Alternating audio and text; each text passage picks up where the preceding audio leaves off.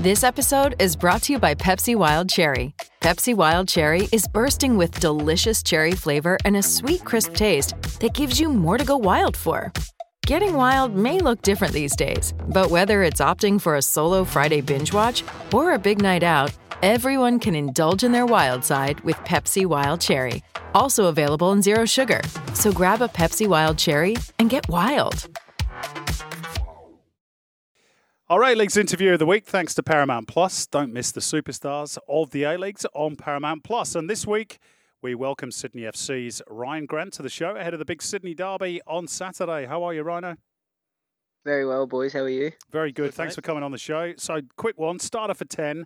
Derbies at Allianz or derbies at Combank? What's your preference? Allianz. You don't like going to Combank and prefer to sort of give it to the Wanderers when you win there? To be fair, we've got a pretty good record there, and I've scored there, not against the Wanderers, but I've scored there. So personally, it's not a bad stadium, and it's nice to do it in front of their fans as we have before. But you can't beat playing at home. Yeah, that's fair. We know Broski has a famous dislike for the Wanderers. As Sydney FC's longest-serving player, do you get particularly fired up for this fixture? Yeah, definitely. I think, I sort of echo Broski a lot of it, to be honest. He was obviously a massive leader for us and led the way when it all sort of kicked off. And now, I try and keep that up. It doesn't take much to get the rivalry going. Obviously, there's a massive rivalry between the players and the fans. So it's an easy one to get up for. But yeah, definitely it's the most hated team of mine. And I love coming up against them purely for the atmosphere and the way. Even more so than the victory game? Because we asked this to any sort of Sydney player that comes on. Which one's bigger, the Wanderers game or the Big Blue?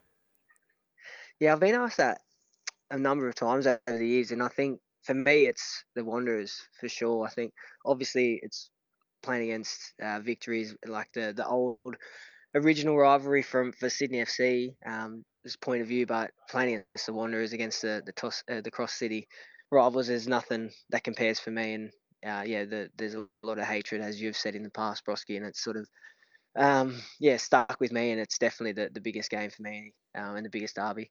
Love it, mate. Love it. Rhino, do you feel as though you owe them one after the loss to the Wanderers in the first derby at Allianz? And given the form that the team is in at the moment, do you go there with confidence that you can win?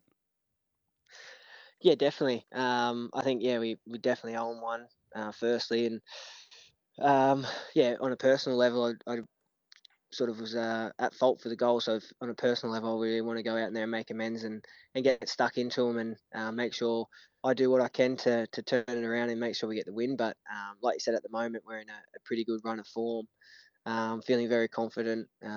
We always are, to be honest, whoever we play, but even more so in the form that we're in. And it's all, like I said before, it's always a big game and it doesn't take much to get up for it. So really looking forward to it, and hopefully we can stick it to them and not only come away with the win, but play well and make a great entertaining game. And Luke Bratton will be out in this derby coming on the weekend, mate. Obviously, Uffy's got a couple options there. Jake Girdwood-Wright could step in and add a bit of hardness to that midfield. Maxi Burgess could come in as well. How big a blow is not having Bratsy there in a game like this one? Yeah, I think it's a massive loss. I think everyone knows how good Bratsy is, but sometimes he's sort of underrated or undervalued of what he actually does for the team. Not everyone sees his great passing game and his vision and the rest of it, but he does a lot of dirty work too that probably goes unnoticed. And especially in a big game like this, he'll be a big loss. But in saying that, we've got a lot of depth this year, and like you mentioned, a few players can easily step in and do a role. But we've got a lot of young boys knocking on the door, and it's times like these where in big games people take their chance. So hopefully whoever comes in there can sort of play the Bratsy role or do their role and do it well, and sort of help the team get the 3 points. I want to pick up on that youth remark there, because you've got a very young central defensive line at the moment. Jake Girdwood-Wright and Hayden Matthews have played together the last 2 or 3 matches. Does that change things for you? Does it put extra responsibility on you in terms of your communication and your organisation as one of the more experienced players? Not particularly. I think I try and talk and communicate as much as I can anyway. Having those boys there doesn't really change, even though they are younger and sort of inexperienced. They're still very good at communicating, especially obviously Hayden on my side.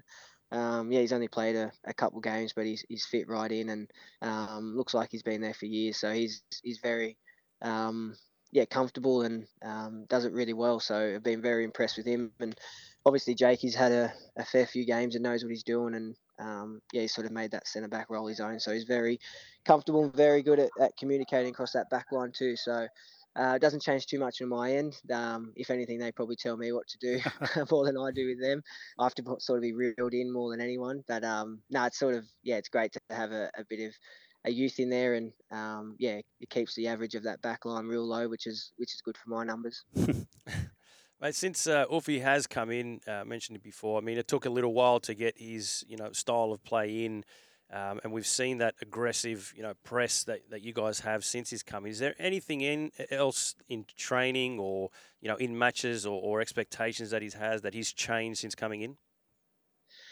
Yeah, a little bit. Obviously, the high press and the way we play on the front foot and 100 mile an hour is sort of what's noticed the most since he's come in as a change. But I think if you reflect on the game we just played last week against City and the goal we scored, I think that's not just come because we've done well and played that out in the moment. It's sort of stuff we've worked on since Ulfie's come in. And obviously, it's a very attractive football when it comes off. So it was nice to score a goal and yeah, sort of reward the work we've been doing at training. And yeah, as you know, Broski Ulfi was a very good player and he knew what he was doing in midfield and the way he wants our midfielders to play and always be under the ball and support and the 1-2 touch stuff makes a big difference, and that's sort of what we've tried to implement. Like I said, you look at that goal, and that's exactly what we've been trying to do and the way we want to play. So I think if we can continue that and be a bit more consistent with that, we'll go a long way and to winning games, and not only winning games, but doing it in an attractive way. Yeah, it was a super goal, although Melbourne City's wasn't bad either, to be fair. Just in terms of the Wanderers at the weekend, interested to know what you've made of them, and particularly Nicholas Milanovic, who could, depending on how the Wanderers set up, be your direct opponent at the weekend. He's arguably one of the form players in the competition at the moment, scored two great goals. Does that change the way you approach this fixture at the weekend? Yeah, probably will a little bit. Obviously, we'll do some video and analyse how they play and where their strengths lie. And Ulfie is very good at making small adjustments to sort of suit the opposition we're playing. Obviously, we have a style that we want to continue to do, but that's one of the great things about Ulfie. He sort of changes little things just to make it a little difference, and it might be the case this week. We'll have to wait and see when we do video, but no, yeah, he's obviously been playing some really good football, and like you said, probably one of the form players of the competition. And yeah, obviously very technically good, can score a goal, and likes to get stuck in too. So he's got a pretty good all-round game. So it'll be yeah, tough challenge if he does come up against me. But in saying that, there's a lot of good players around the league that test me every week. So yeah, it will just sort of be another little battle within the game, but that's what it's all about, and that's why we love it. So hopefully adds a little bit of flair and excitement to it. Mate, and off the pitch, you obviously had a little one a few months ago. How's being a dad treating you and even changed you now as a footballer? I'm guessing no more trips to the Coogee Pav on a Sunday arvo, mate.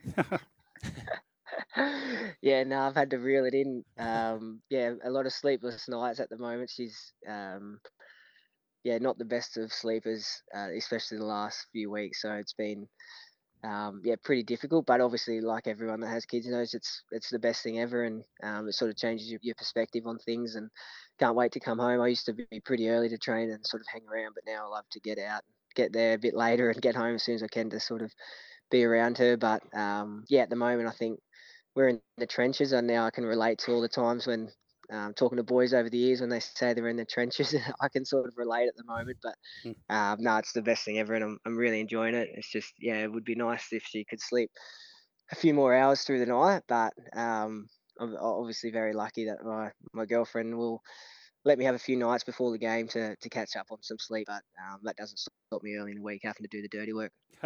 Great stuff, Rhyan. Just one final one before we let you go. Unless I've missed something, and to be fair, I have been out of the country for 4 weeks with the Asian Cup, but I think you're out of contract at the end of the season. Are you any nearer to resolving that situation, or did you sign something whilst I was away?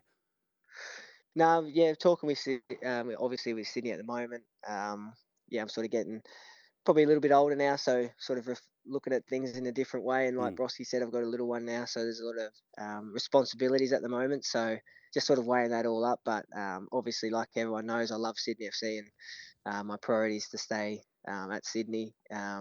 So hopefully we can figure something out, and I can stay at the club for another couple of years.